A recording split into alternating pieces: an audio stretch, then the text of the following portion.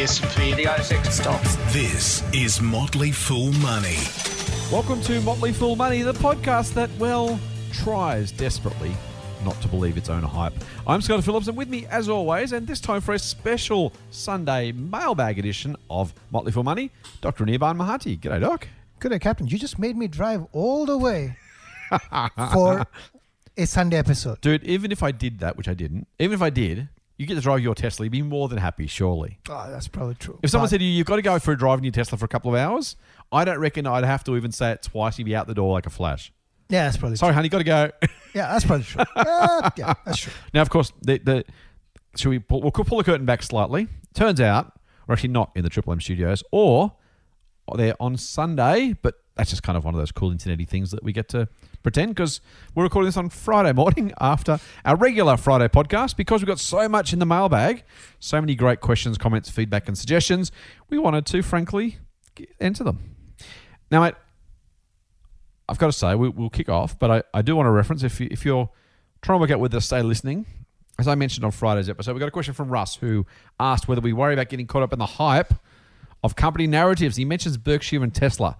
I don't know why you're caught up in the hype of Berkshire, mate. I'm not sure why I'm caught up in the hype of Tesla, but apparently we're going to have to talk about that. I'm going to make you wait because, frankly, if it goes too long, we cut it at the end. So that's just a little bit of a tease for our listeners who, let's just say things might get a little bit willing. That's all I'm saying. All right. Let's go. Motley Fool Money. For more, go to fool.com.au/Triple M. All right, buddy. The first one is from Daniel. He says, "G'day, Scott and Doc. I know you have a long list of questions." We do, but that's why we're doing this episode, Daniel. So thank you for sending yours in. But I was wondering if you could explain the recent trading of Can Group, ASXCAN. Now, here's this talk. Since October, the price has dropped by almost 2/3 to 38 cents, then back up to $1.50, and now around $1.20. At least that was at the time of writing. That was 11 days ago, so God knows what's happened since. During this time, there were no market announcements. What could possibly explain this yo-yo effect? Fool on, Daniel. Now, mate, I don't know anything about Can Group. I don't know if you do, but I'm guessing. I'm just going to speculate here. I reckon the trade and the change in price got almost nothing to do with the company. Yeah, I was going to speculate the same thing. So Can Group, for those who don't know, is a marijuana company. They have been, shall we say, exciting in terms of share price movements over the last couple of years. This is the reason so look, the answer, I sent Daniel a quick private answer, hey, mate, we don't know anything about Can Group, so we don't have a lot to offer.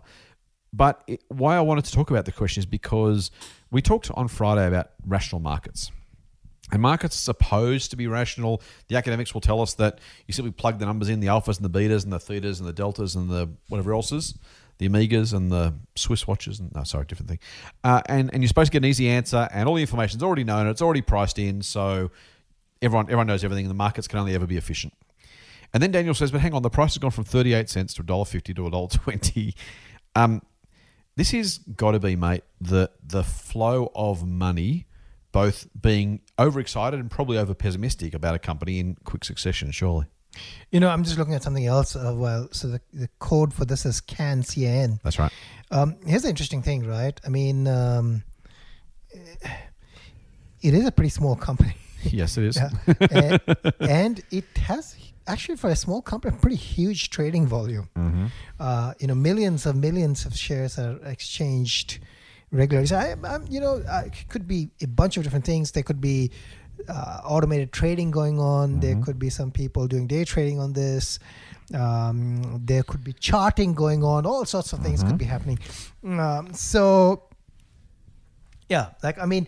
Fundamentals of a company do not change that much over that short period of time. So I'll tell you, on the 7th of January, there were 11 million shares that changed hands.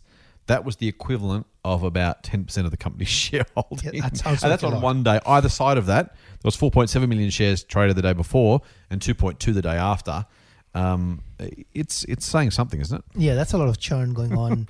Which, again, so, I don't know what it is. I haven't looked at this company to have a view.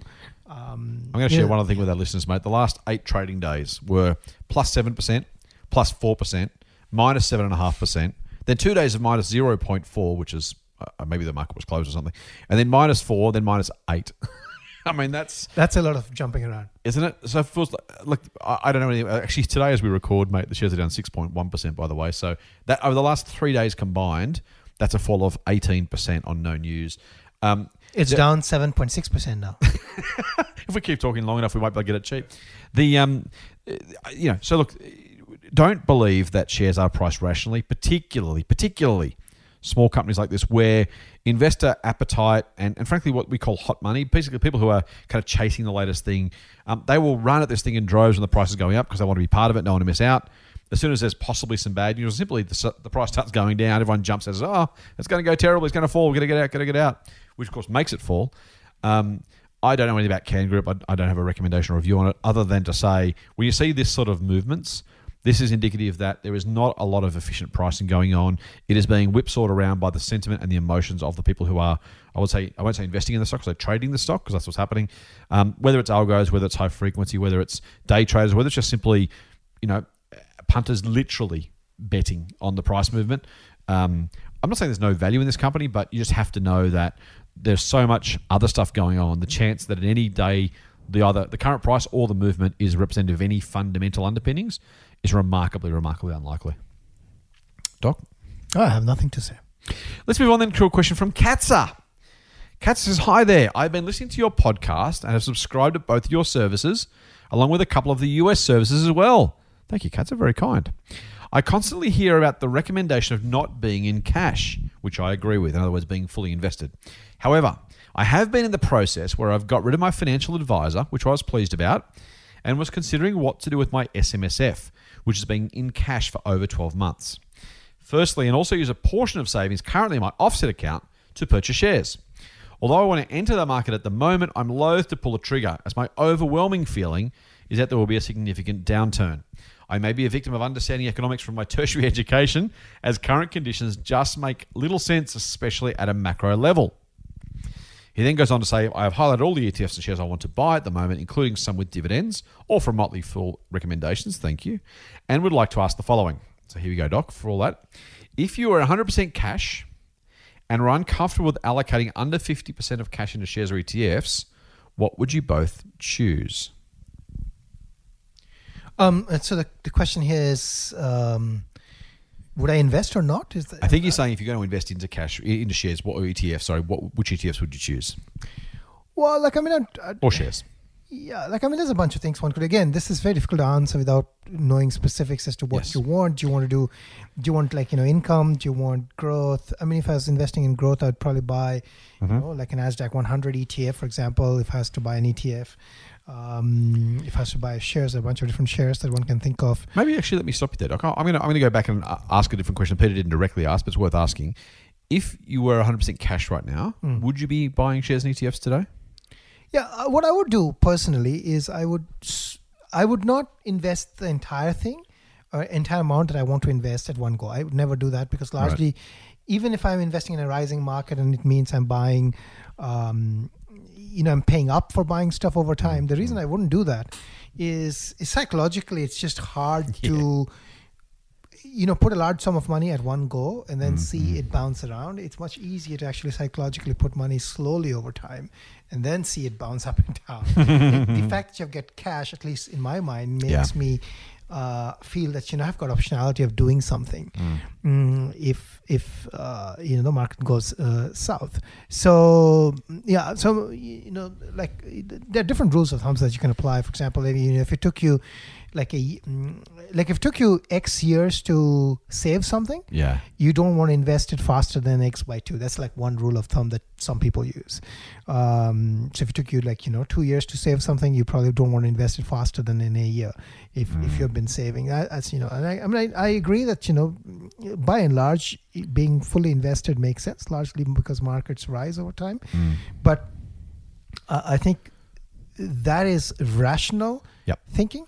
But I think there's a psychological thinking that is just equally important, perhaps more important, is how are you going to deal with the volatility that comes with investing in the market, and how are you going to deal with a 10% correction, a 20% bear market, a 30% drop. Like, what is I think thinking about that and what you might do and how you might behave and how you would deal with that situation, I think is useful practice to become a successful investor. Because otherwise what might happen is you invest and you get out at the wrong time. Yeah, I think that's look. I don't really have much to add other than I want to just emphasize something. So I have been in that situation. For my parents-in-law, we took a large cash amount from a house sale and some super, rolled it all together and invested in the market literally in one go. It was a decent amount of money. I'm not going to just out of their to respect their privacy divulge the amount, but it was all done. It was done over the course of, I want to say, 1 or 2 trading days, which is phenomenal when you're making trades to kind of go from zero to fully invested in 2 days. I was really happy with that because rationally, to Doc's point, there's no reason not to, purely rationally, and I was able to probably just with experience do that without worrying too much about it. This was a few years ago for the record, so I'm not saying it was just recently. I don't want to imply that. Now I did that knowing that the market could absolutely crash, but kind of figuring, as Doc said, rationally that was the best thing to do. That I'm not saying I'm necessarily special or unique in that case, but there's a difference between the rational right answer and the answer that's going to keep most people in the right stead. If you're going to lose sleep for a month if you buy today and the market falls 20% next week, which frankly it could always do, no matter what level we're at, then you want to avoid that by, as Doc says, investing regularly and slowly. So I think that's probably what I would do as well, unless you know for a fact that you're someone who can deal with that volatility. If their super had fallen by 20% the week after, I wouldn't have been very popular probably. I wouldn't have been very happy, but I still would do the same thing again because I think on balance it's the rationally correct way to act. But I didn't, I've experienced with it, and B, they weren't going to freak out, or if they did, they kind of had someone who could kind of hold their hand through the process. So that's the way to think about it. Doc, in terms of then how you would allocate that cash, I mean, this is a piece of string question, right? Every investor is different. So I don't know if you have any general thoughts. I mean, I have some ETFs in my portfolio. I don't know whether you do or not, actually. I've never asked you. But in any case, what you might do, what I might do, might be different to what someone else might do, particularly if they're already in cash and maybe a little bit nervous about getting back into the market. So maybe just some general thoughts about how to deploy half of the cash into a portfolio at the moment. Yeah, like again, so I'll give you growth investors. I don't own any ETFs, and that's largely because I feel that I can do better than the ETFs myself. Right. Yep. So, but I'm willing to take the volatility that comes with it, the ups and downs and the swings that come with it. It's really a personal decision at that point. I would go shares. I would invest in half the amount, and again I wouldn't do it actually quickly. I would do it a little bit spread over some months, and I would buy a bunch of shares, maybe 20-30 shares to have a diversified portfolio. That's what I would do. But I can totally see the rationale for ETFs as well. I mean, you could get actually pretty good returns with ETFs, and you could you could offset yourself from the index by buying things that are not the index. So there's that opportunity as well with the ETF. So that would be my suggestion. Again, I think sort of the context is important. Yeah, I agree with that too. I will say I think there's, judging by, and look, we can't give personal advice, right? But if I had someone who was, or if I was trying to advise a group of members who are, frankly, your question comes across a little bit as sort of nervous or uncertain. You mentioned as much. Sorry, your tertiary education. It seems to me like where you are in your investing life and your experience, it may well be best to be a little bit heavier in ETFs, particularly if you're not going to have advice from someone. Now, if you're going to have Doc and I running our services, as you've already said, we will happily give advice on that on a general basis. So you'll always know what our thoughts are on a stock, whether it's a buy, hold, or whether we're going to sell it. So to some degree, if you're happy to follow on with somebody else's advice, then the decision is less difficult than it otherwise might need to be. If you're going to do it yourself, then maybe staying with some ETFs and adding stocks as you feel more comfortable. And maybe as you put more and more money into the market might make sense.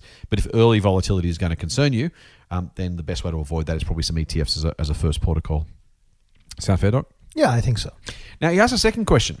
He says, excuse my ignorance, and don't have to excuse it, Peter. No one knows until I ask. But is the weighting or allocation of companies within an ETF actively managed to adjust for potentially adverse movements, or are the percentage allocation of companies fixed within each ETF and the price is determined as per the current moment in time? I hope this makes sense. So Peter's basically saying, how do the weightings of an ETF, inside an ETF, change, mate? Now, first thing we will say is an ETF isn't an ETF isn't an ETF. These days, ETF means every possible sort of exchange traded fund, I should say. In the old days, it was only ever index funds. So there are two types of ETFs. There are passive and active. A passive fund invests in an index. An active fund is basically like any other managed fund off market. It just happens to be on market, which is what makes it exchange traded. So to some degree, we need to be careful about the two. So an active fund is an active fund is an active fund. What about an index tracking fund? I mean, how is an index ETF portfolio allocation weighting determined? Yeah, so let's use ASX 200 as an example, right? So if you have got the ASX 200, the index that's managed by the ASX and S&P, what they would do is every quarter, for example, they might rebalance and basically say, well, this is what the index constitutes, right? Mm-hmm. And then once you know what the index constitutes, you know the market cap, and in some cases also liquidity adjusted. So it's market cap but adjusted for liquidity in some cases. I'm just being more general, so I don't in the explanation here. And what you would do is that, well, you know that this company should be on a liquidity adjusted basis, say 5% of the total. Then that's what the ETF would own, or in the index fund would own. And then once you've done that once on that quarter, every time the price moves up and down, the allocations move up and down, and they don't change relative to the index, because the index is also moving up and down in the same proportion, right? Yep. So that's how you would manage it. And then at the end of the quarter, if something gets thrown out, something falls off the SX 200, that gets taken out, so it'll be sold off from the ETF. Something gets added to the ETF that gets bought into the ETF. And that's really the way it would work. So there's no active buying and selling on a daily basis, on a weekly basis. The trading really happens towards the end of the quarter, or whenever the adjustments happen. Whenever the agency which maintains the index is changing the index, that's the point at which, following that is when the trading would happen. Right. Otherwise, it's pretty passive, right? Yeah. So there's no expectation or kind of forward-looking nature in the way these things are traded, because frankly, the managers don't know any more than you or I do what's going to happen. So they can't plan for adverse changes, because the adverse changes aren't known. And like all investing, if we all looked at the risks and said, I'm not going to invest because there are risks, so we never invest. So they can't do that. To Doc's point, just to add some more color on the changes, what happens is every quarter S&P will decide with the ASX, as Doc says, whether or not a company should go into or out of a particular index. So let's say in the ASX 200, let's just pick two companies for fun. Let's say they decide to take Woolies out of the index and put Elmo, we talked about on Friday, Elmo into the index. Anyone who's tracking that index would have to sell Woolworths and buy Elmo shares to make sure that it represents and basically mirrors the index weighting. So they're the changes that happen quarterly. Otherwise, as Doc says, if BHP is 5% of the market, then you want the ETF to have 5% of its money in BHP.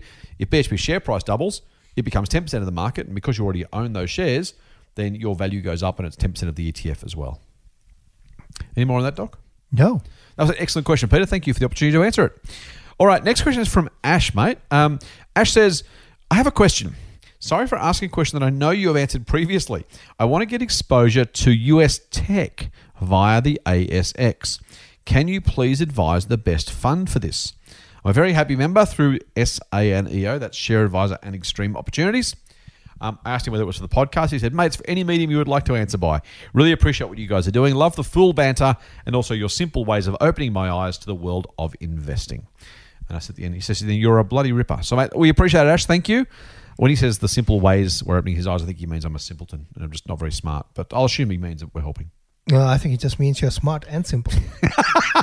That's probably, maybe both. Maybe that's what he means. Probably the best way to describe it. All right, mate. What are some of, before you choose the preferred one, I can give you two ways to access US tech. What are some of the options available for ASX investors looking for access to US tech?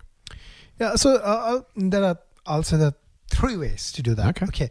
So one is, like a lot of companies that are, not a lot, but some companies that are actually US based, but are relatively small and therefore don't list on NASDAQ or NYSE, the two predominant US exchanges, they have a tendency to either go to the ASX or some other market, which would allow for smaller companies to list, right? I mean, the US market has got $1 trillion companies. Our largest is a few $100 billion.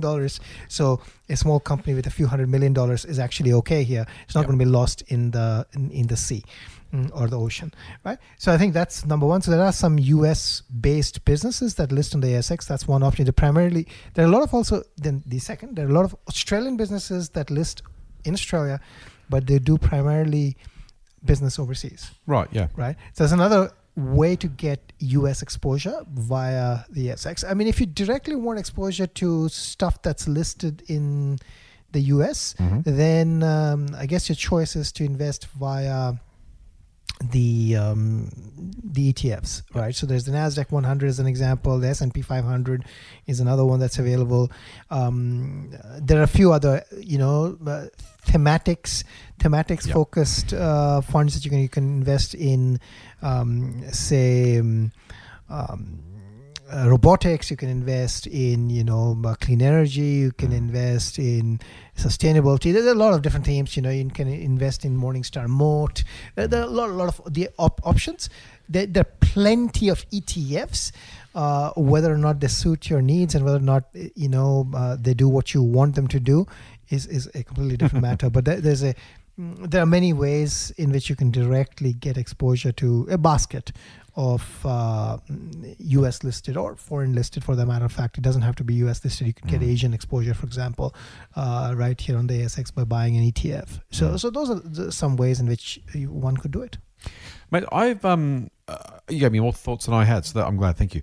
The thinking about the ETF options. So I think if you want sort of from a broadest one, you can get some US tech as part of other ETFs, and so I'm thinking here about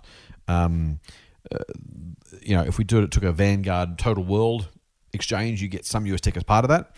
Coming down from that, the S&P 500, as you say, has then got more US tech as a proportion. Coming down from that, I guess the NASDAQ 100 ETF, NDQ is the code, is probably is that the cleanest index-weighted tech kind of exposure you get on the ASX? I think it might be. I think so, yeah. It's basically, the clean index-based, yeah.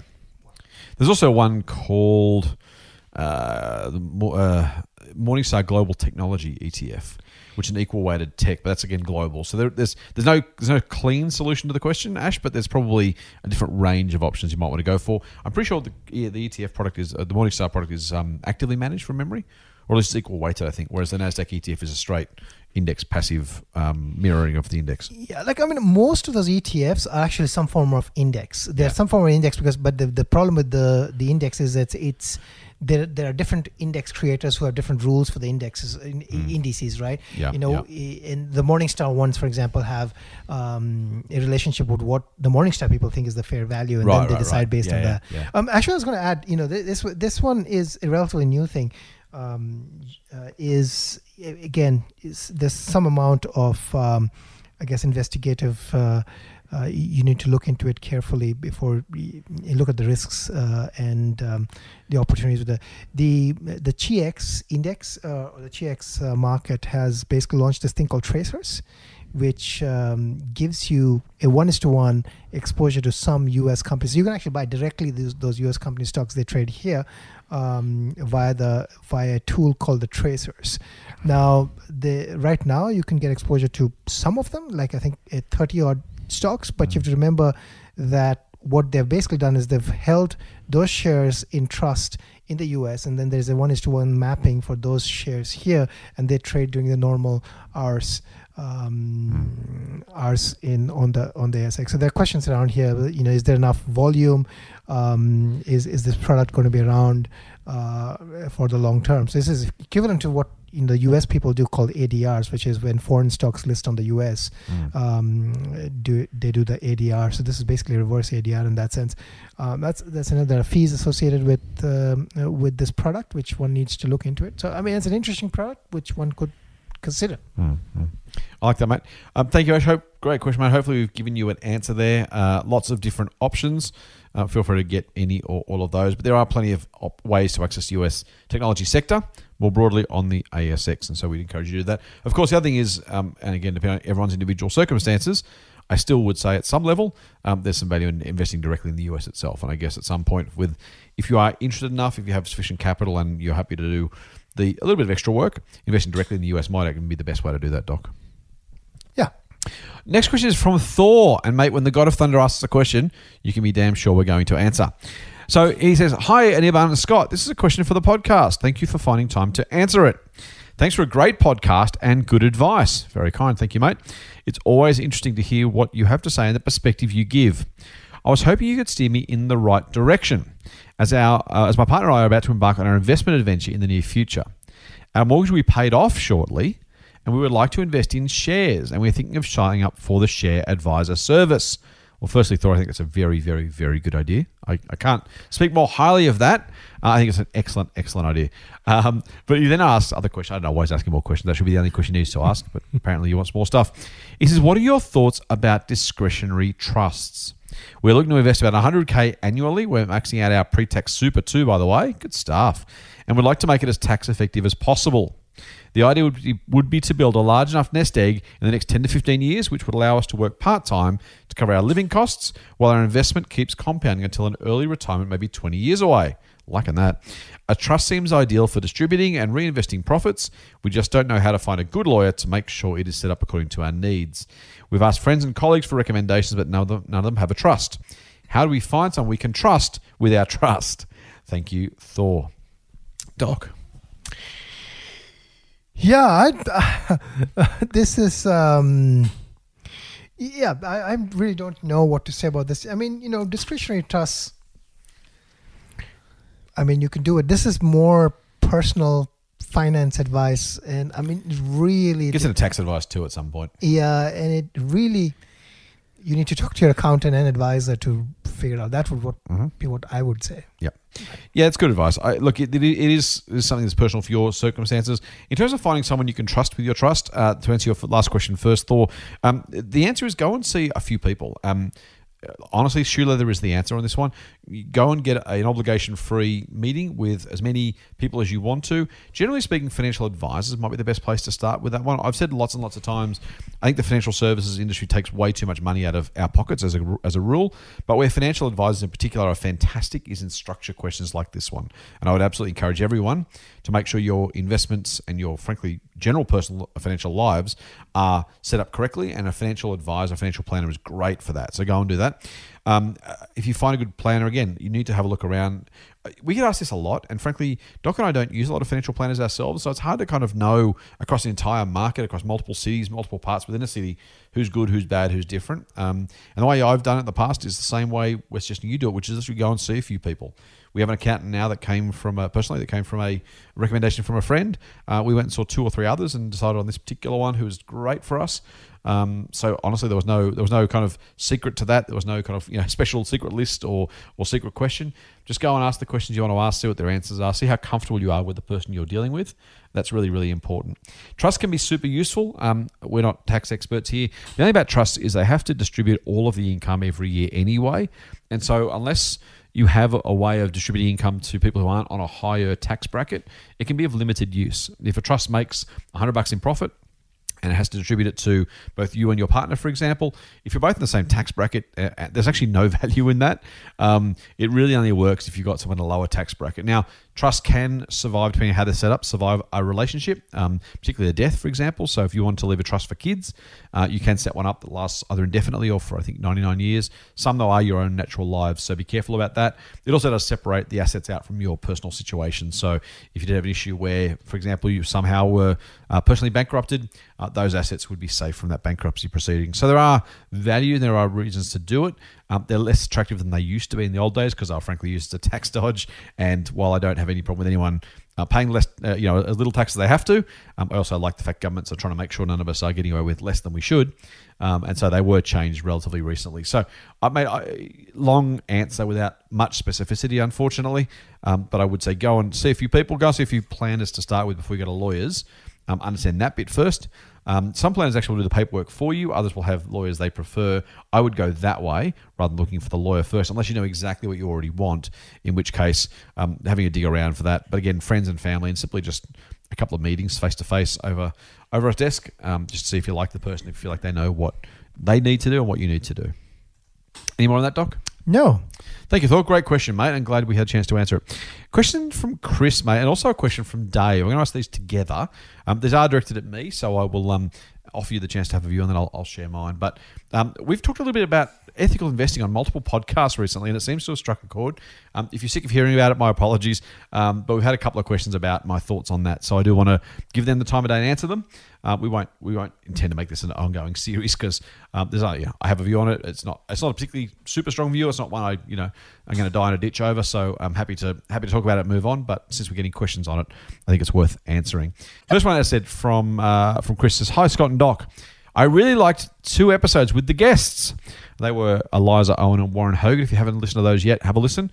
Also, we did one with Veronica Morgan since this was sent out, and that was last weekend. So we're doing a few interviews. Hopefully, if you like them, let us know.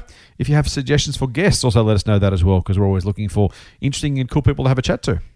Anyway, he says, at the same time, welcome back, Doc. There you go, mate. Chris likes having you back. That's awesome. We are pleased to have you back, mate. Thank you. Never the same without you. I'd like to challenge a bit Scott's view about ethical investing, and that buying shares after initial capital raising is just a change of hands. In short, smaller demand means lower share prices. Lower share prices means less funding during the next capital raising for another mine or whatever it is, or at least more shares needed to be issued for the same dollars. Indirectly, I think it makes unethical companies' lives harder. Am I missing something? Great podcast, Chris. Chris, great question. Hold that thought because I'm going to throw Dave's in as well, and then we'll get back to it. Dave says, "Hi Scott and Doc, great job on helping us all grasp economic and investing concepts a little easier." Thank you, Dave. Question relating to last week's mailbag and ethical investing. Scott, you spoke about even if we made ethical investing decisions, it would not move the needle on companies doing unethical things. I can't understand how. If there is no buyer for an equity, why would that not drive down the price? Like the retail market, if demand reduces for a product, supply should follow. Can you please help me get my head around this? Dave. Do you want to have a go at Chris and Dave's questions first, Doc, or you want me to pick it up? I can briefly answer Chris's point. So I think you make a very good point in the sense that if a company needs to tap the capital market, then demand for shares matter. And I think if there's a large scale movement of funds from unethical or polluting companies or coal companies or oil and gas companies or whatever people don't like. Again, I'm not talking about my personal opinion, but just if that is that is the theme, then it could actually pull vast sums of money out of certain themes and move vast sums of money into certain themes. And if that lifts boats for the good companies in that theme, then it make access to capital for those companies easier. That's absolutely possible. I think the comment about the secondary market is more in relation to businesses that don't need to raise ongoing capital. I think it absolutely matters for companies that are in the growth phase or building stuff that they need the capital market, and therefore the stock price matters, and therefore all the actions around it matter. So I think you do have a point there, Chris, and rightly raised. I agree with Doc. I will say that I guess the challenge here is that the question is to the degree to which it matters, right? So let's say you hate coal mining. Let's just pick that out, right? And the big coal mines, and BHP is not in coal anymore, so I'm gonna horribly trash it. BHP is still in petrol. Let's go with oil. Let's say you're talking about oil companies. You don't want to invest in oil companies because you don't think that mining for oil is good for the planet. Completely fine view. And when Doc and I launched Doc and Scott's oil company, we launch it and it's on the market and we want to raise more capital. And you say, I'm going to get you guys. I'm not going to buy your shares, so the prices will be lower than it otherwise might be, and that's possible. And so we can't launch any more capital raising, so we go out of business. And Shell's go, yes, a win for environmental activism, which is great. Problem is that BHP still exists, and BHP will always do 1,000 times as much volume as we do, and every other company does, right? And so again, on a broader scale, does the activism by the shareholder change the way business is done? Does it reduce the amount of oil that's drilled? Does it reduce the amount of oil that's consumed? I would argue not in any meaningful way. Now, look, does it matter on the edges? Maybe. Does it reduce the amount of oil by 1% or something? I guess maybe. Is it likely though to really meaningfully change the way business is done? I just don't see it. And again, as Doc said, because the BHPs of the world aren't raising more capital, in fact, they're more likely to be giving capital back rather than raising it at the moment. It just doesn't make a difference, right? So if you don't own BHP shares and you don't own Scott and Doc's oil company shares, then I guess at some level maybe it makes a difference. The other thing I guess is unless no one is going to raise or fund the company, they're still going to get the money from somewhere, right? If there's a project worth funding, so let's go back to the Doc and Scott example. Let's say the shares were $1 and then all the ethical investors sell out and shares fall at 80 cents or 50 cents. We got a project that's going to be super, super profitable. We're going to raise money to go and drill let me just be fun for a while. We're going to drill the Arctic, kill some polar bears, and draw some oil. Horrible thing, but let's assume that's what we're doing. And we can for $1 million worth of shareholders' capital, we can make $1 billion in profit. Now, whether the shares are $1, 50 cents, 20 cents, 1 cent, we're going to find money to fund that activity, right? Because people want the result that comes with it. So if the shares are lower, yes, it means the share price is lower. Yes, it means we're going to have to sell more shares to raise the same amount of capital. But if everyone's making money doing it, then it's still going to get done. And that's kind of the uncomfortable, unfortunate reality of how it works. Again, I'm not happy about it. I'd be happy if it did matter. It just doesn't. So, again, as you say directly, lower prices means less funds during the next capital raising. I don't think that's true unless the projects are so, borderline that no one wants to fund it because of the risk. I guess it's possible. Not very likely. More shares issued? Yes, absolutely.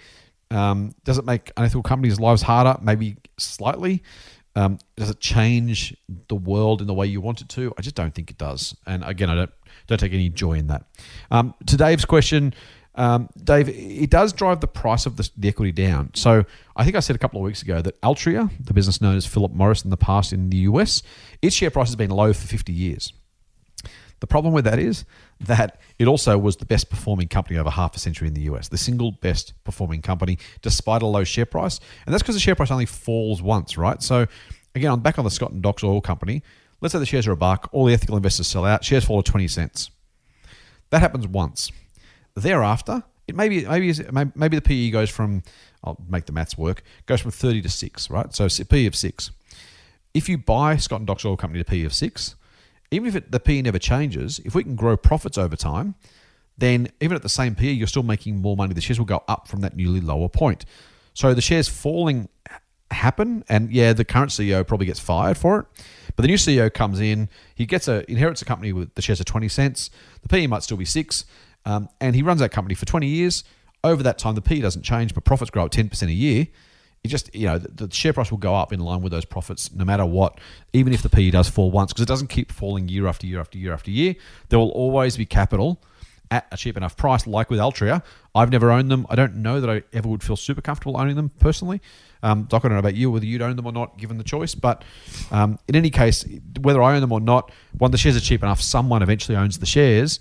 And from that newly lower price, even if the ethical investors do impact the price, it falls meaningfully. It then starts next year or tomorrow from that newly lower level. A new CEO comes in, new board, new shareholders. Yes, the past kind of matters, but it's less relevant, right? We always say you don't have to make money back the same way you lost it. On the same token, so Blackmore's, right? Great example. It's still a buy for me. The shares fell 13% this week.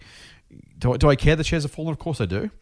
But all I need to decide for myself is, should I sell out now or is today's price attractive? If today's price is attractive, I own the shares. And the fact that they fell in the past, whether for ethical or unethical reasons, or in this case in Blackmore's just for purely operational ones, it doesn't matter to the future performance of the company, unfortunately, because all that matters is what happens from here. And a rational investor making that decision, the fact they fell in the past just simply doesn't matter anymore. Doc? I have nothing to really add to it. I think you've covered all the points. Yeah. Done in enough detail? Done in detail. Very good. Shall we move on? Let's do it. Thank you for the questions, guys. I'm actually really happy to talk about it. I don't want to bore anyone else about it. I think when it comes to ethical investing, we desperately want it to be true so much that we kind of want to believe it. I just, as I said before, and I'll keep saying, I wish if someone can convince me otherwise, I'm really happy to accept it. I have no ideological view here. I'd like to think it mattered. I'd like to be able to invest that way and make a difference. I just think that I'm far more useful in using my consumer dollar and my investing profits, frankly, rather than the shares I choose to buy. Let's move on. Get more Motley Fool money advice at fool.com.au/MMM. We've got a question from Dougie. Dougie says, hello, Scott and Doc. First of all, I message you on here to help the Doc on Instagram argument. Or maybe Doc would be more of a TikTok man. Doc, Instagram or TikTok? Which would you prefer? Oh, TikTok. I want to see you on TikTok. TikTok is apparently what the cool kids use to share videos. Is that right? I am very cool. That's why I'm on TikTok. I'm not on TikTok. Do you know anyone on TikTok? My daughter's on TikTok. Is she? Okay. all the kids use TikTok. All the cool kids. You know things gets uncool when the adults all join the kids, right? Same happens with Facebook. All right. So, will Dougie get you on Instagram or TikTok? No Instagram. What about TikTok? Can you promise you should be on TikTok? Well, not really, but I mean, I'm generally I'm not on any Facebook or related service. All right. Dougie says, I'm 27 and had just started to save for my first house with my partner. We're now debt free. Well done, mate. And predict we'll be able to have a deposit within the next 2 to 3 years. Sensational. My partner is self-proclaimed not financially savvy when it comes to saving and investing tactics, but I have convinced her to start listening to your podcast. Because of you, she has begun to start trusting investing our joint savings. That is awesome, Dougie. Thank you, mate, for making the effort. To your partner, who you don't name, I don't think, I'm just quickly reading through the rest of the email. You don't. So Dougie's partner, thank you for listening. We're hoping we're helping you, and if we have helped in some small way, we're super happy about that. So thank you for listening. Thank you for trusting us, and I hope and I know that if you guys invest regularly and thoughtfully, I have absolutely no doubt you'll have a very, very significant nest egg in the future. All right. Dougie says, we plan to invest our house deposit savings in blue chip high dividend stocks in the hope that our dividend payments and any potential growth can beat the bank's very low savings interest rates. I have a separate long-term stock and speculative stock strategy, but I would like to ask for some general advice about our home deposit savings idea. I know you can't give specific advice. Thank you, Dougie. We can't. He says, I keep reading and being warned about the risk of recession in Australia over the coming years. Whilst for my long-term stocks, this doesn't worry me, I am worried about how a recession would impact my short-term 2 to 3 year home deposit investments. Can you please share your thoughts to try to beat the bank's negligible savings interest rates with short-term dividend payments and any tips on how to invest if a recession were to happen? Sorry for the long message. It's long like my investment runway. Love it. Full on, Dougie. That's a very cool message, talking about a million different ways. So, Dougie, thank you very much. And again, to your partner, thank you for listening. We appreciate it. Look, a family that listens to the Motley Fool Money podcast together stays together, right? I think so. Especially on this Valentine. Well, you'll hear this a couple of days after. I should have put this in Friday's mailbag on Valentine's Day, but we're recording this on Valentine's Day. So, happy Valentine's Day. Dougie, I hope you did the right thing by your lovely partner. Doc, 2 to 3 years. Dougie's saying blue chip dividend stocks, try and beat the bank. But he's not entirely sure it's the right thing to do. We can't tell Dougie what he should do. What would you say in general about that sort of strategy? Yeah, Dougie, mate, I think it's a great question. It's actually a really tough question, especially in the current circumstances where if you keep your money in a term deposit, you get lucky to get 2%.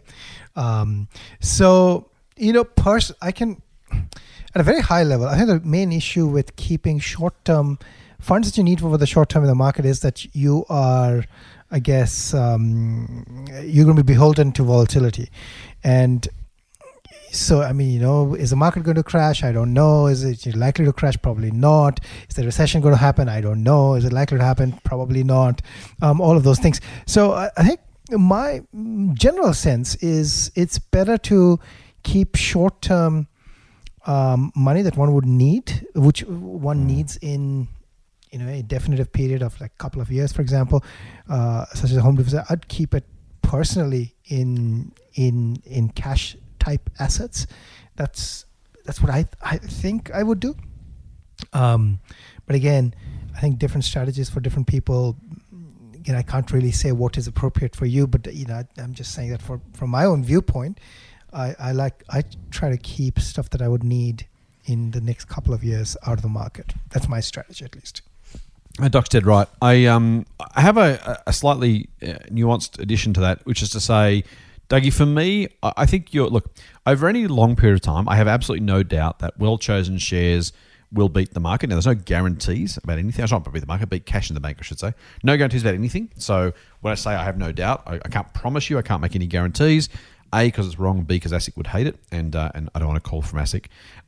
Generally speaking, though, if you're asking me, the probability is a remarkably high, essentially 100% probability, but 99 point something percent probability that over any long period of time, shares beat cash. That's pretty straightforward. The problem is, as Doc's already said, 2 to 3 years is not a long time, and you've only got to think about it. If we were sitting here in 2007, you said, "Here's what I'm going to do. What should I do?" And we said, "Yeah, look, shares will beat the market, beat cash over the long term." They have. But in 2008, 2009, they fell by like 40%, right? So let's pick a number. Let's say you got 100 grand for a home deposit. I don't know how much it is, but let's assume it's that. All of a sudden, you got 60 grand left over, and your partner's looking at you saying, "You idiot! Why did you trust these Motley Fool blokes? What were you thinking?" Now, you now would have a couple $100,000, by the way, including dividends. So it would have been a very, very smart thing to do.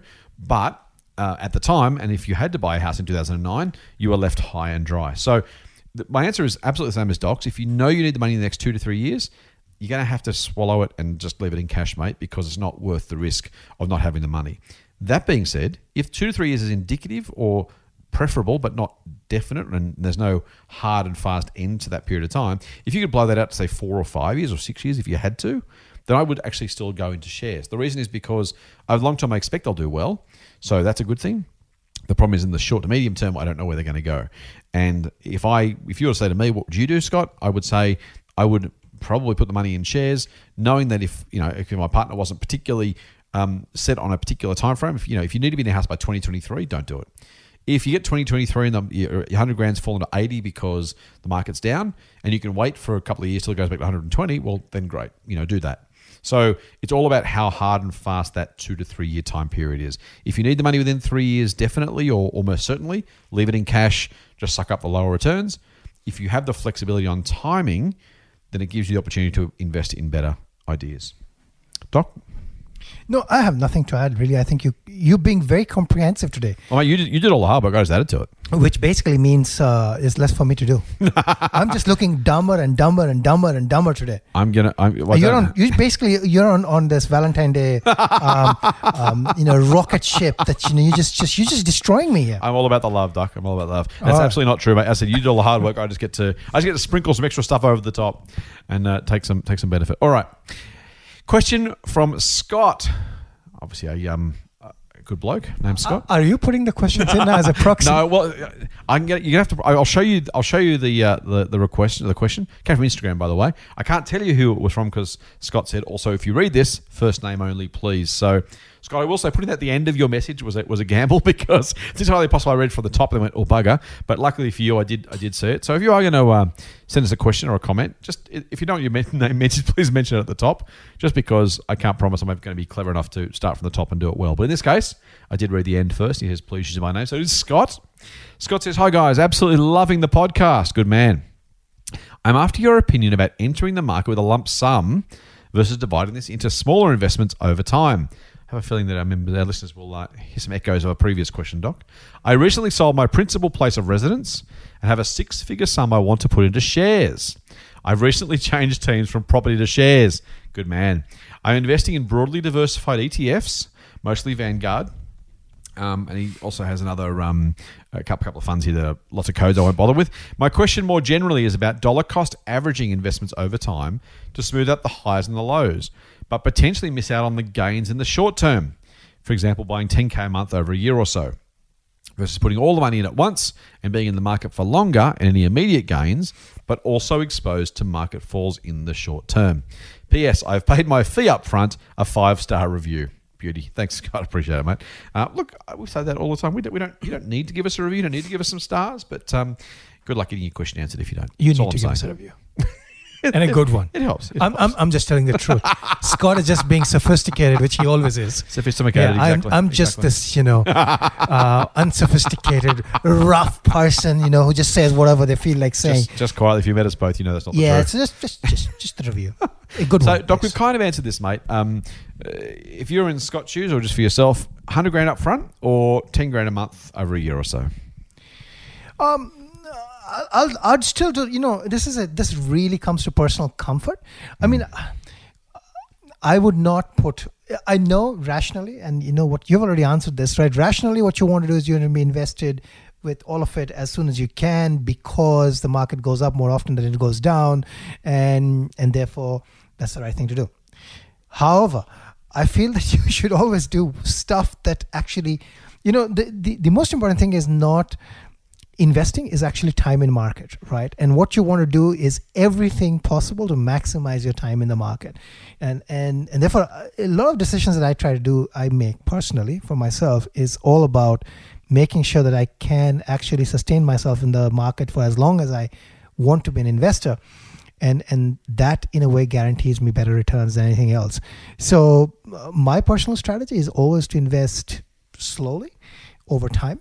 I would take the 10K per month. I mean, there might be months when, if the market has fallen a bit, I might invest more. If the market has gone up a bit, I might invest less, but that would be my strategy. Fully acknowledging that 100K up front likely has better returns. Yeah. My turn. I have nothing to add. Okay. How did that happen? You've answered the question. Okay. Thank you, Scott. Really good question, mate. Do what's right for you is the bottom line. All right. Question from Nick. Now, Nick starts with saying first name only, please, which is a good thought, mate. So well done. As I was just saying, it makes it much more likely that I'm going to get this right. And we're amateurs, so help us out. All right. Hi, guys. Loving the podcast. Thank you, Nick. Just wanted to ask 2 questions. Maybe one for you, Scott, and one for you, Doc. I'm not sure. We'll see the questions and see why he asked each of us which question and see what he thinks of us as a result. I think that's a good strategy. Hopefully you ask me the easy one. Scott, what is your recommended strategy for superannuation during a recession? I believe that should a recession start, it is better to be high risk. Obviously, if you can foresee the recession, it'd be better to be conservative and switch at the bottom. However, in a downward trend, I believe it'd be better to snap up shares at a discount. Would appreciate your thoughts for a 30-year-old if possible. Mate, I'll ask the second question second. I'll get rid of this one first so we don't confuse our listeners. And you can weigh in this one, by the way. Really great question, Nick. Look, at some point I'm going to write maybe a book or an article or something. There's so much, as Doc's already said, about temperament when it comes to investing, right? So, like, what is the best thing to do? There is, again, a rational answer, and there's I said to the guys before, I say on this podcast regularly, the only good advice is the advice that's taken, right? I can be the smartest bloke with the best advice in the world, and if you don't feel good about taking the advice, you're not going to do it, and actually make you worse off by giving you the air quotes correct advice that you don't take versus more acceptable, more doable advice. That's a terrible grammar, but you know what I mean. So here's the thing: the best investment to make during a recession or any downturn is the stock that falls furthest from its long-term value, right? So if you think, we talked about this with a bit on Friday actually with the coronavirus commentary, if you get 2 shares, and let's say they're both priced appropriately in this to start with, and that's never the case, but let's assume that. Let's say they're both $100 because it's easy. Company A falls to 20, company B falls to 50. Now, company B, the one that falls less, is probably going to be the blue chip one that everyone goes to, and someone's going to say, and we've had this before, I've said this before myself before thinking it through better. Let's say Woolies goes from 100 to 50, right? I go, well, I've always wanted to buy Woolies, but it's never quite been cheap enough, and now it's cheap enough to buy, so it's on my list. I want to buy it. That's what many people do. Now, that's if you want Woolworths, if you want to own it, if you're happy with that, that's great. And I think, again, as I said, if that's it, buy something rather than nothing, because frankly, what most people do in a recession is buy nothing because they're too scared to. So, buying anything at all, almost anything, as long as it's quality, is better advice than buying nothing. So that's the first thing. So whatever you can and will buy is the best thing to buy. But for most people, they'll say, well, Woolies has fallen 50%. That's a great deal. I finally get a good price. I'm definitely buying Woolies now. Let's say company B is, and I'll use Flight Centre because it did actually during the GFC, I think even during SARS, speaking of Asian illnesses, Flight Centre fell from 30 to 3. So let's say Flight Centre falls from 100 to 10. Yeah. Now at that point, it's scary to buy Flight Centre because there's SARS and there's recession and there's consumer spending and there's online travel agents and all of the bad news is priced in. Now, it fell from 30 to 3 and it went back to 50 at some point. I think it's probably about 40-ish now, Doc. I can't remember. You should have bought, in that circumstance, in this hypothetical circumstance, Flight Centre, because not because it had fallen further, but because on the fullness of time, it was still worth $40. The market just got freaked out. Both my hypothetical companies are worth $100. So the one that falls the most is the one you want to grab, not because it's fallen per se, not because the percentage fall is large, but the gap between its current price and the fair value of the stock is larger. And you always want to buy the stock that is currently at the biggest, at the lowest price relative to its future that you possibly can. If I know a stock's worth $1,000 in a year's time, I want to buy it for 100. If you give it to me for 100 now, I'll absolutely do that every day of the week. It can feel scary though. So I wouldn't say, so you use the what'd you use the word? Use the word aggressive maybe? I'm not sure. Anyway, so you say it's better to be high risk is the word you use. That's right. I believe should the recession start, it's better to be high risk. I think risk is I think we need to be really, really careful with our terms here. So I think during a recession or during a market downturn, you want to buy high quality companies, absolutely. But if you can, the ones that are the furthest away from their post-recession value, as long as they're not going to go broke in the meantime, that's a big one, is really important. So with Woolies fell by half and Flight Centre fell by 90%, seems easiest and obvious in hindsight, but buy the Flight Centre, don't buy Woolies just because it's high quality, just because it's conservative. That would be my best advice. Now, a company might have gone broke, so Centro Property, for example, fell 90% and then effectively fell the rest of the way to zero. It didn't quite, it was restructured and whatever. But in those circumstances, don't buy it just because it's fallen. Centro was a terrible business, way too much debt, low quality properties, couldn't refinance. Don't buy it just because it's cheap, just because it's fallen. But if you do get to buy a good business that's fallen, you want to buy the one that's fallen, if not the most, at least the one that has the most upside once the storm clouds pass. Doc? That's very comprehensive. I have nothing really to add. In that case, I'm going to move to the next one because I guarantee I've got nothing to add for the next one. Nick says, Doc, wonder if you have any thoughts on rectifier technologies, especially as a Tesla enthusiast, as they specialize in parts used for fast charging. He says, and obviously none of this is personal advice and is general in nature, but appreciate your thoughts. Full on Nick. Doc, rectifier technologies, is it going to get caught up in the Tesla wave? Is there some value there in the company? So Nick, mate, frank answers, I've actually not looked at rectifier technology. You'll have to now. So now I'll have to look and to see what they do. Yeah, I mean, if they're doing something special in charging and that they can sell their charging technology to other electric vehicles, then there might be some potential here. Mm-hmm. But, it's a question of seeing whether there's real earnings, a product with a roadmap to sell to other OEMs, then that might be an interesting thing. But those are my high-level thoughts without having actually looked at the company. Very good. Mate, question from Juan. Juan says, hi, Scott and Doc. I've been listening to your suggestion of investing in US shares to have exposure to the rest of the world. Good man. What is the best way to do this? Is there a better option than stake for people investing less than 20K? Lastly, in broad terms, how do taxes work for investments in the US? I understand you can't give personal advice, so just asking your general opinion on these matters. Thanks, and hope this makes it to the podcast. It certainly did. Full on one. Now, he also says, forgot to mention, I love the show. Been listening for about a year now, and it has been really educational. Really appreciate the work you do. I'm a subscriber in EO and thinking about joining other services. Once again, full on one. That is awesome. Thank you, Juan. We really appreciate the questions, mate. And always appreciate the kind words as well. It doesn't hurt.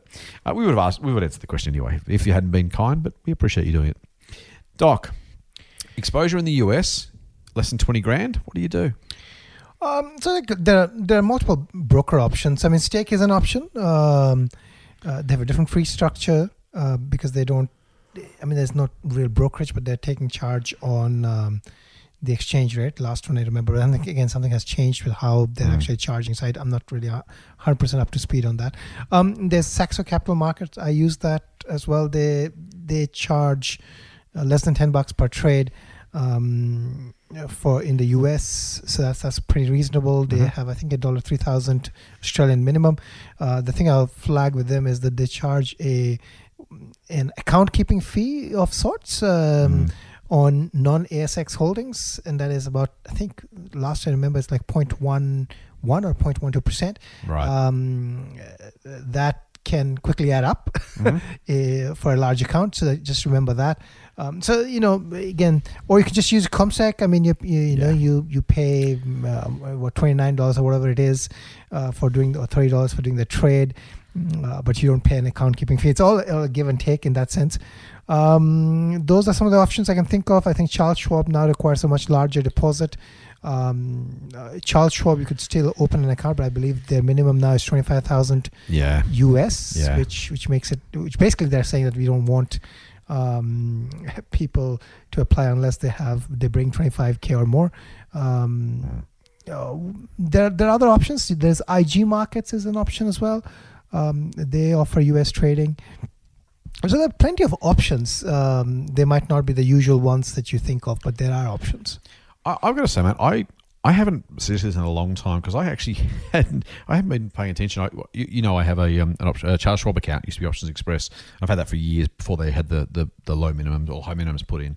I had a look at the ComSec costs, and again, we mentioned ComSec a lot. I actually have zero. We bagged ComSec on Commonwealth Bank on Friday, so we still clearly have no commercial relationship there. There's $19.95 US for trades up to 5,000 US, which is actually pretty inexpensive. It's actually cheaper than a non. If you use ComSec without a linked shares account, it's like $29.95 for brokerage here. So I'm I've got to say, I'm almost inclined to suggest that most people who don't want to deal with foreign exchange translation, all that kind of rubbish, just do it straight through CommSec for $20. Yeah, I mean, you could do it through Saxo too. I mean, Saxo would give you $9.99. Do the with Saxo, you can pick, what your base currency wants to you want to report in and all those things. Oh, sorry, not saying Saxo is bad. Just more. I haven't mentioned it in the past. I'm just adding to your thoughts. CommSec being another option, just because it's definitely an option. When I first started trading with CommSec, I want to say it was $65 a trade from memory. Maybe you 69 or something like that. Yeah. And I don't know whether they're still live trading or not, because one of the things that really turned me off with CommSec back in the day was you actually have to submit a trade that actually was manually executed by someone. Okay, right. And it doesn't matter whether you woke up at night and actually put the trade in. Somebody actually has to run that trade. Yeah. I mean, the other thing I'll point out is if you've got 20, K, 40K, 30, if you've got if you've got $25,000 US that you want to transfer, or you can convince a US broker to actually open an account for you. Charles Schwab charges $0 for trades. Yeah. Right. And that's pretty cheap. That's very cheap. You can't beat zero. And there's no account keeping fee. Exactly. Right. So, and they've got a very good platform. So, I mean, that's something to think about, is that zero beats everything. Exactly. All right. So there's a good set of suggestions. Hopefully that works. But as I said, Saxo's great. I would suggest CommSec. I do like Stake as well, by the way. I haven't used it. And if you've got the cash, or when you've got the cash, something like Schwab is a good one to go with as well. All right, mate. Another question we've got from Cameron this time. Comes, hey, Scott and Doc, I'm a subscriber to both of your services plus dividend investor. Good man, Cameron. Thank you. Long-time listener, and I love the show. Only a couple of years now, but I must say I've learned to acknowledge my biases much better due to your listening to your podcasts. Good man. Interesting thread on Twitter this week, in there being $3 trillion in Aussie super savings. Here's a question you're going to like, Doc. Is the ASX overinflated due to the super funds, which people can't withdraw yet? And more generally, as general advice only, how should I split my investments? Currently, outside super, I'm only 20% invested overseas. As a 40-year-old with a 20-plus year time frame, where do you see better returns?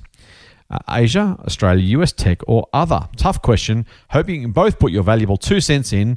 Thanks and full on.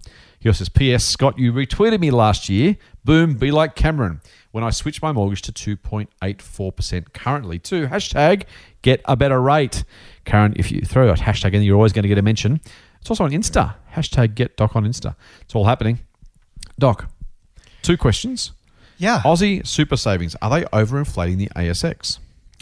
Yeah, so this is a very interesting question. I don't have a definitive answer. I can theorize about it, because that's what we do. And the theory is worth exactly 1 cent, not even 2 cents.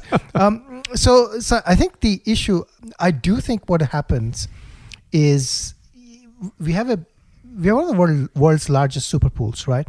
And there's a tendency of that super pool to get invested on the ASX. Now, when you have a large sum of money following a market, and in that market, let's say the liquidity basically drops off or drops down dramatically after, say, ASX 200, maybe ASX 250, after you've removed those 250, 300 companies in the top, it really basically means that a large pool of money is actually following those top 200 or top 300 companies. That does 2 things. I think it a lot of money chasing a few set of stocks pushes the prices up for those things, which is why on a peer level basis, I would say that there are some stocks here that would look expensive compared to peer level basis, those stocks on global markets right now, while fully acknowledging that maybe I shouldn't be comparing CBA with Wells Fargo in the US because of different market dynamics and so on and so forth. But I mean, you could make the argument for consumer discretionary, for example. Consumer discretionary would look relatively overpriced, but I think that partly explains the reason. So there's some home bias, not just in investors overall, but there is a home bias also from the industry, because the industry allocates, I think, a portion of the funds, a good portion of funds, right? I mean, if you think about it in the other way, the Australian equity market is about 2% of the world equity market, right? But if you invest 50% of $3 trillion in this 2% equity market, it pushes up this equity market. You're saying there's no allocation somewhere there. So there's some allocation issue there. Now, the flip side is that because the super is guaranteed, and because money is coming into super, this trend can continue for a while until some things happen. happened, right? Right. I mean, one of the things that could happen, and this is again something to note, I've thought a little bit about this, is our companies are not large enough to make them worthy of international short sellers, right? Because if they become too expensive, at some point somebody's going to come and short them, but they're probably not liquid enough and not big enough to be worthy of short plays, and therefore that arbitrage valuation arbitrage is not yet happening, right? But yeah, this is a great question, something to think about in terms of So I find a lot of, if you talk about the word value as in like opportunities, I think it is in the less liquid spectrum is where I fish, and I find that there's value there, because what happens is that those are ignored by the big fish typically. But again, you could say that there are a lot of small cap funds chasing the same pool of small stocks, but I feel that the big dollar amounts are not chasing that end. So again, there's probably some biased view there of mine based on where I fish versus what I think that's coloring my. That's I think that's the answer to the bit about the $1 trillion in funds. Yeah, look, I don't have much more to add about the doc. I don't sense the Australian market is hugely overvalued as a rule on that specific basis. Now, the reality is that we've already talked about the banks a couple of times. I think the banks are probably more expensive than they deserve to be, and frankly, because the banks are a third of the market, were they to be revalued down by 10 to 15%, they would take a decent chunk out of the market value, right? Like they should, and frankly, they probably should. So if you take a third of the market down 15%, well, guess what? That takes 5 percentage points off the market. That's probably justified, but that's the reality. Similarly, the miners are cyclical, and so they'll be expensive sometimes and not other times. And there's companies that Doc talks about, the CSLs, the Cochlears, the REA groups, the... What else, mate? That's probably the ones that come to mind. Blackmores? Be kind. Treasury. The ones that have sustainably high PEs forever. So CSL's been a PE of 40 forever. There are some companies that kind of probably earn, being the best of a small market gets you a premium price that you wouldn't otherwise get if it was, still a great company, but compared to other comparators in the US, as Doc's kind of inferred. So I think to some degree, I'm not too worried about that. I don't think the thing is, I don't think it's going to change anytime soon, right? So I guess that's the question: is if you thought it was going to change, that's a big deal. If you don't think it's going to change, then it ceases to become a big deal and becomes just a theoretical argument. What I do hope over time is the Australian superannuation pool will continue to grow, and it'll be an absolute travesty if Australian superannuation trustees aren't looking outside Australia in much, much larger numbers for other opportunities. If you're not, Doc's already said, 2% of the world's markets now.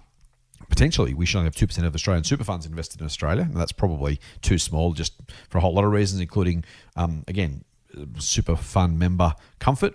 But if 50%, 60%, 70% of the money is not outside Australia, I argue that the superannuation trustees probably aren't doing the right thing. They have to consider things like cash flows and timing of redemptions and stuff. So it's not just as easy as it is for you and I just to say, well, put our money there and leave it there till we're 60. They've got redemptions today. People are retiring today. Other people are starting jobs today. They've got to think about those things. But there should be much, much, much larger, and I desperately hope there will be over time, exposure in Australian funds to overseas equities. Speaking of which, Doc, that's Cameron's second question. He says he's only got 20% of his money invested overseas. What proportion do you think most of our listeners should have of investments overseas versus here at home? Ooh, that's another really tough question. It's tough because... Good one, Cameron. It's tough because, again, there's a lot of personal circumstances and situations and tolerance and so many things that comes into play, right? So number one is that if people are thinking about currency, then the currency also matters. The currency exchange rate matters, right? You need to have a view on the exchange rate and what you think the exchange rate is going to do versus the earnings growth you're going to get versus the the maybe PE expansion that you're going to get. Yep. My general rule of thumb is that the way I look at it, our market is 2% of the global market, and if 90% of my funds are invested locally, then it is definitely over allocated. I think as you said, substantial portion should be allocated overseas for anyone with a long time frame, basically.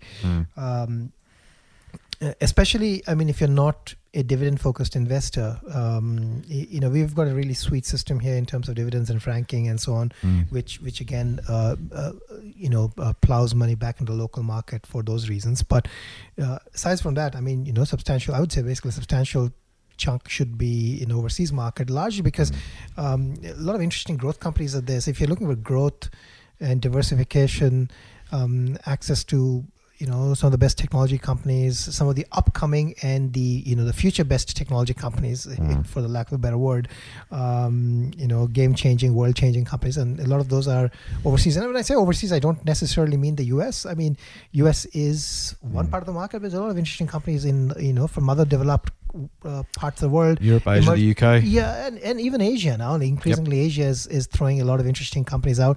Many of them are dual listed, so you get access to them by being in the US market. But you could also access them via other markets, like for example the Hong Kong market. So, I mean, there's no perfect answer, no right answer for this. Again, it is an individual circumstance thing. But yeah, it should be a lot more than what it tends to be typically. It would be my general view. Yeah, I don't have much of a different view other than to say, so there's a general rule of thumb about percentage. I think that's valid. I think the other thing too is think about just almost as an individual investor, rather than trying to look overseas versus home and then make that allocation first. The most helpful way over time, if you can, is think about the total universe almost geography agnostically, right? So is Apple a better company than Woolworths? If it is, by Apple. If it's not, by Woolworths. Is Amazon a better company than Kogan? If it is, by Amazon. If it's not, by Kogan. Or by both, potentially, in both cases. But rather than think, okay, I've got X% of my money overseas, therefore I put that there. Now how much of that do I spend or invest on the companies I like in those markets? It may be from time to time that the Australian market is much cheaper than the US because something happens here and you get great opportunities. It may also be the case at other times the US market is much cheaper than Australia. And as Doc said, it could be Asia or UK or Europe or anything else.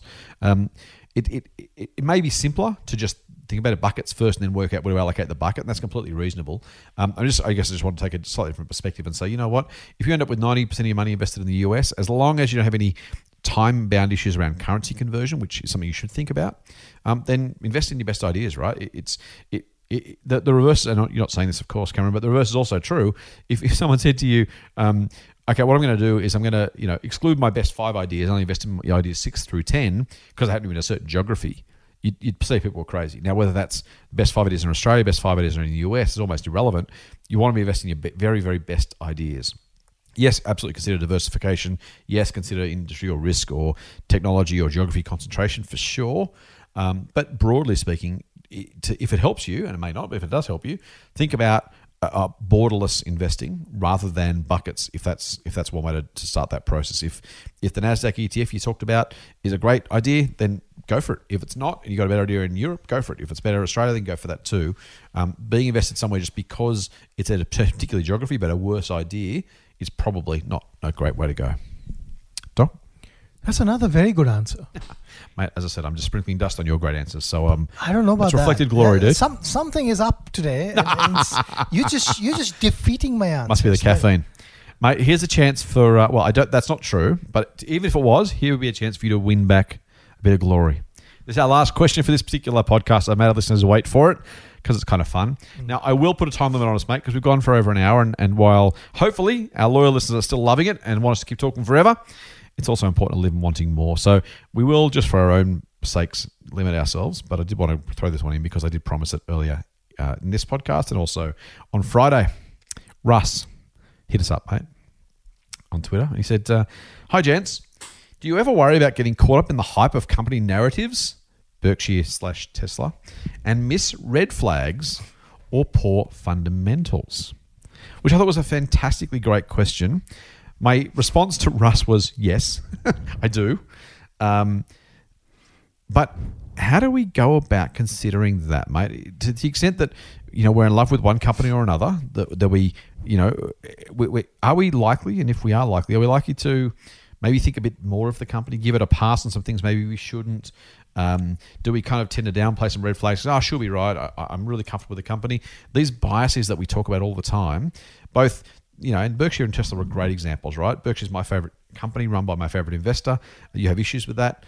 Tesla's one of your favorite companies. I have issues with that. Both of us are probably right and wrong in different parts. But, am I completely open to criticisms of Warren Buffett? Probably not. Not as much as I should be. How would you tell me to go about making sure I don't get caught up in the hype and missing some of those red flags or changes in fundamentals? This is a brilliant question, Isn't it? Fantastic question, Russ. Love it. There's no good solution.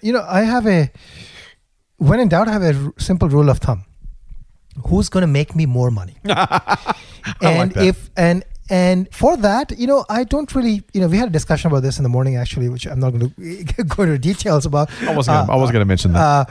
But I think my rule of thumb there is that all I care for is what is the likelihood of a CEO a company making me more money, a lot more money in the future. If the answer to that is yes, within the bounds of probability, then I want to invest in a basket of those companies. I do not care about any other thing really, and including I would be happily ignoring red flags, largely because I'm weighing the red flags against the green flags, right? So what are the green shoots? What are the red shoots? What are the 5 things that are working in favor? And that's the only thing that matters. I do not care when I'm thinking about investing as to what Warren Buffett's last 50 years of record is completely immaterial. What matters is how much is Buffett going to make me in the next 30 years. Right. If the answer to that is market matching or poorer than that, I am not going to have my funds in it. Right. And people, people would say, no, I have investment in Apple, and how is that? Well, there's a very rational reason to holding Apple, right? And so far my rational reason has been slowly but steadily been proven correct. So I think that's the threshold I use. Everything else is really secondary for me. My threshold is if I think there is a huge upside potential to my returns.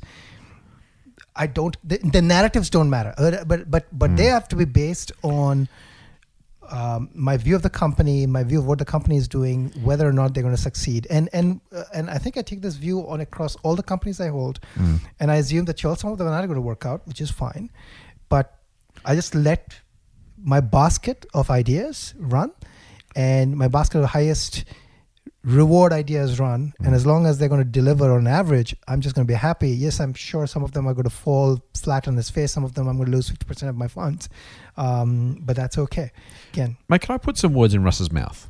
Yeah. I think that's a really good answer. I like the idea of the weighing up the total upside, thinking about total downside, and then placing your bets appropriately.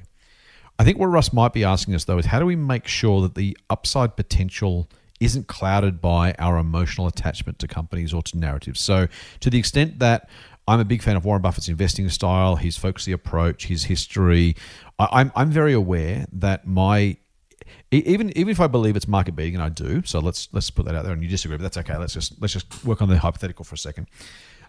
There is some part of my decision making that I have to admit must be not as rational as it might otherwise be, because I have an emotional attachment to Buffett or Berkshire. To the extent that you might have an emotional part of your attachment to Tesla or Apple, or I might have it to Telstra or Blackmores. There's one thing to say that I just look at the upside, but if I'm honest with myself, part of that upside potential I see is actually not, is emotionally driven in some way, shape, or form to some degree. And so I guess the question there is, if I'm honest with myself, I have to say, am I sure my thinking about Berkshire or Blackmores or Telstra is completely rational? No, because of some of that getting caught up in the narrative bit. And when it's caught up in the narrative, as Russ says, or just generally an attachment that isn't purely rational, we're not robots, we're not Vulcans, to use the Star Trek reference. How do you, and I'll ask you about Tesla, not to have a go or not to be in any way be pejorative, just how do you separate out the kind of the awe and kind of love might be too strong a word, but you feel very positive about what Tesla's doing and what Elon's doing, how smart he is, and how do you make sure that doesn't cross over from a rational observation into a more emotional component that may cloud your judgment over time? So, I think the Tesla debate is an interesting one, right? Now, I talk a lot about Tesla. I've been telling people to invest in it when, from $200, Thank you. $180, people have not been investing in it. Now, here's the thing, right? Yeah.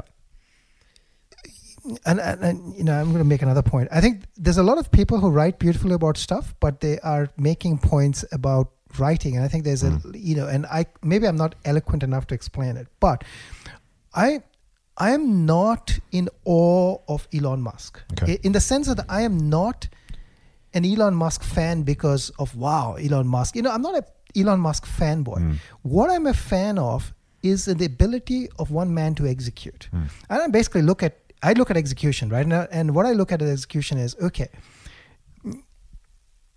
if a person can start and make a company survive that most people think will not survive, that is a huge checkbox in my books. Right? That's number one.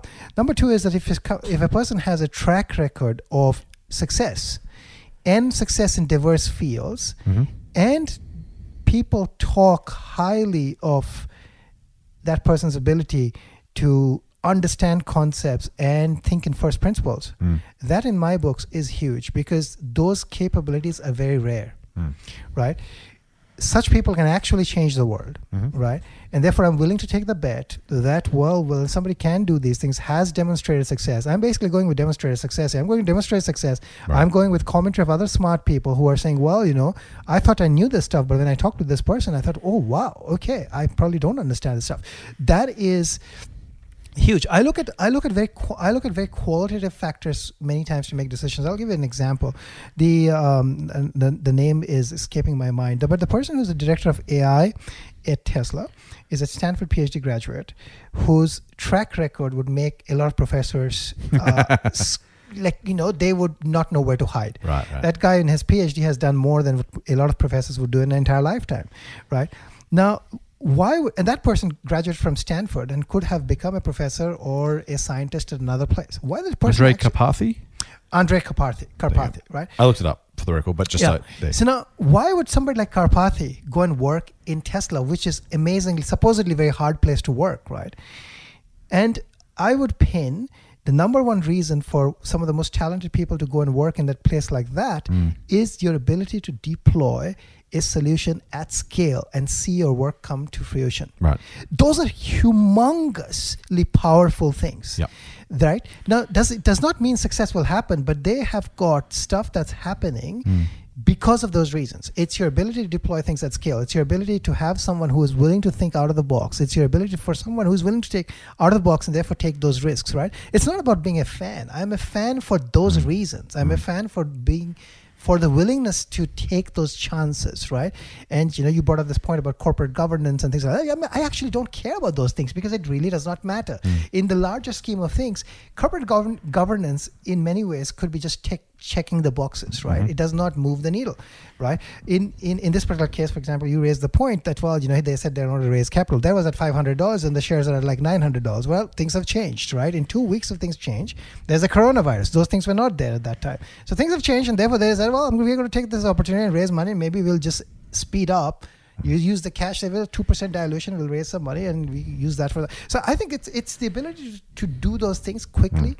Do those things that other people won't do because they'd be worried about other things that make it's not that it's without risk, but it's not about being a fan. It's about the delivering on the results. Is there any part of your investing process though that you think can lend itself towards less than rational for emotional reasons? I guess the question from I don't want to make it about Tesla, the company necessarily. Just more those companies that we like that I think we all have to acknowledge. Yeah, things like a very simple one is I've lost the name of the bias now. The endowment effect, right? We like things more when we own them than we don't.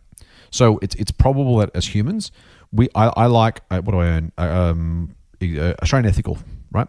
Fund manager. The psychology tells us that I should and do like that company more now I own the shares than I did before I owned them. And that changes the way I psychologically evaluate those things, right? Just we know that to be true across most people for most things. So I have to be mindful for myself that, and same with our services, right? I'm less likely to downgrade a company or take a negative view of a company we've already recommended, again, as a behavioral bias, because that's what we do. And I guess that's the question is how would you suggest that I or Russ or somebody else goes about separating out some of those unconscious, subconscious biases that stop us being as rational as we otherwise might like to be? So again, everybody has biases. I guess here's the thing, right? I think we should all question a view we have, right? Yeah. But I think what we shouldn't do is we shouldn't fall into the view which is the generally accepted view. So that's my number one way of thinking would be, yeah, right. just because everybody thinks that is wrong does not mean that it's wrong. And just because everybody thinks that is right does not mean that is right. In fact, you can't beat the market doing that, right? Which is why I basically say that Warren Buffett is not going to beat the market because everybody thinks he's right. Well, that's too bad. That's a problem. Right. He's got a problem there. So I think I try to be rational. I think what personally as an investor, this is what I've found. In my own investing, I have known for a while, for example, that I'll use a name like Google, that their cloud computing, for example, is doing very well. But I personally do not like Google and what it does, its business model. That I have not invested. Actually, I was an investor and I sold the shares, right? Okay. I have found that it can be, my personal biases are more come in the way of me making an investment decision. I'm pretty happy to sell stuff if I think my investment thesis is broken. As long as my investment thesis is broken, I personally believe that I am not married to any share. I'm willing to question the shares I own if I think something has changed. I did sell, for example, Netflix after holding them for many, many years. Now I could be wrong, and I will be wrong about, and I'm generally pretty slow to sell, but I try to dissociate owning and gains or losses that I have from the decision-making process. The decision-making process really is about what the company is doing today and what the individuals in the company are doing today and what I think they can be tomorrow. It's all really, for me, the question really is always about what, and you can rightly say there that what I'm imagining as the future may not turn out to be the future, and that is always the risk. But I'm trying to imagine the future for a bunch of different companies. I might be wrong on many of them, but as long as I'm wrong, as long as I'm right on average on some of them, I'll just do fine. So that's basically how I tend to think about strategy. But I think if something is not executing, and I think if my thesis is not playing out as I thought it should be playing out. I think that actually very quickly moves stuff to a sell for me. Nice. Mate, that's a really thorough answer. I'm going to add a couple of things only, and then we'll wrap this up. I think from me, you kind of touched on it already. Honestly, because the endowment effect is real and because we do, emotional attachment does grow just by definition when we own stuff, stocks and other things, ask Marie Kondo. The part of it is actually being slow to buy and even slower to sell. So I think most of the work on this stuff, Russ, to your question, is done when you're buying. Not necessarily when you're choosing whether to sell. So buying well in the first place is super important. I think that's a really important one. Second one, to Doc's point, is I think the reality is it's going to happen. We need to acknowledge that and accept it. And being right more often than not is again part of that solution. So trying to be right in every single stock will drive us all mad because it's not going to be possible, right? You could do, I don't know how much you could do to try and be right. You never would be. And so trying to be right is also not super useful. So to some degree, it's kind of like getting the guidelines right up front. If you invest in the right process and try and follow that process, and again, to Doc's point, the other thing, and the third thing probably for me, is understanding what the investment thesis requires of you or of us.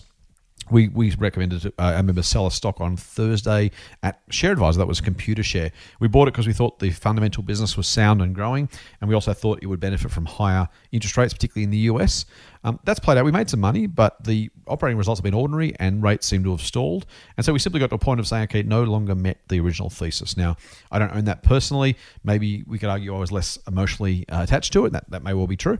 But in any case, having a really clear thesis of understanding, again, to Doc's point, when does it drop off that particular line of being still in keeping with what you wanted it to do, I think is really important. I will say I absolutely suffer from emotional biases, behavioral biases. The endowment effect is huge. Once I own the stock, can I find reasons to keep it? Yeah. Would I buy it if I was forced to liquidate all my cash tomorrow? Maybe not. And that's another trick of thinking about stocks. If I had to go to cash every night, would I buy the same stocks in the morning? There's probably stocks in my portfolio. There may even be stocks on our scorecards that if you said, right, sell these 30 stocks and buy another 30 in the morning, would I buy the same 30? I'm not entirely sure I would. And so there are different ways to think about the process and try and separate out the emotion of holding or the emotion of being engaged with a person or a company or a metric or a thesis that you can otherwise try and, to the extent possible, get rid of. The last point I would make is that, as I've kind of said all the way through, it's not possible, right, to not do these things. So part of the answer is just accepting that's going to happen. and realizing that, we're all flawed as investors, just as we are as people. And so getting that bit right, understanding the reality of we are going to be wrong, we are going to be emotional, we are going to have biases, and Doc's already said that too. Just simply acknowledging it and kind of investing anyway, accepting the imperfection. As much as it doesn't help us make better decisions, helps us sleep better, I think, with the results. Any more on that one, Doc? No. Now, mate, I gave you a plug on Friday, so I'm going to give myself a plug today, or at least my service. Motley Fool Share Advisor is a service I run. I mentioned I sold Computershare, Australian Ethical. I also mentioned a couple of minutes ago. As it turns out, it's also a buy recommendation of ours. It's done reasonably well since we recommended it. We don't know what's going to happen next, of course, but pretty happy with that. And the service as a whole is beating the market. It's now 8.5 odd years old. We've got a pretty good track record. We feel pretty good about the way we've been able to deliver value for our members. Importantly, it's only a couple of bucks a week, about a cup of coffee a week, give or take, particularly if you take advantage of a very special deal we have for you. And the web address for that particular deal is fool.com.au/SA podcast. SA for Share Advisor, so fool.com.au/SA podcast. It's a special link just for our very special, very valued listeners. Thank you for listening. If you want a little bit more from myself, you can go and get Share Advisor at fool.com.au/SA podcast. With that, mate, and after a very full mailbag, we're done. We are done. Before we go, don't forget you can, and we hope you will, subscribe to the Triple M Motley Fool Money podcast through iTunes or your favourite Android podcast app. And if you like what we're doing, give us a rating, give us some stars. 5 would be nice, 6 if you can. And please do tell your friends who could use a little bit more foolishness in their own lives. Don't forget you can also get a dose of foolishness straight to your inbox by going to fool.com.au/Triple M. That's it for this week's Motley Fool Money. We'll be back next week with another dose of foolish insight. Fool on. Full on. The Motley Fool and people appearing in this program may have positions in the companies mentioned. General advice only. Please speak to your financial professional to understand how it may pertain to your situation. Subscribe to the free newsletter at fool.com.au/Triple M. The Motley Fool operates under Financial Services Licence 400691.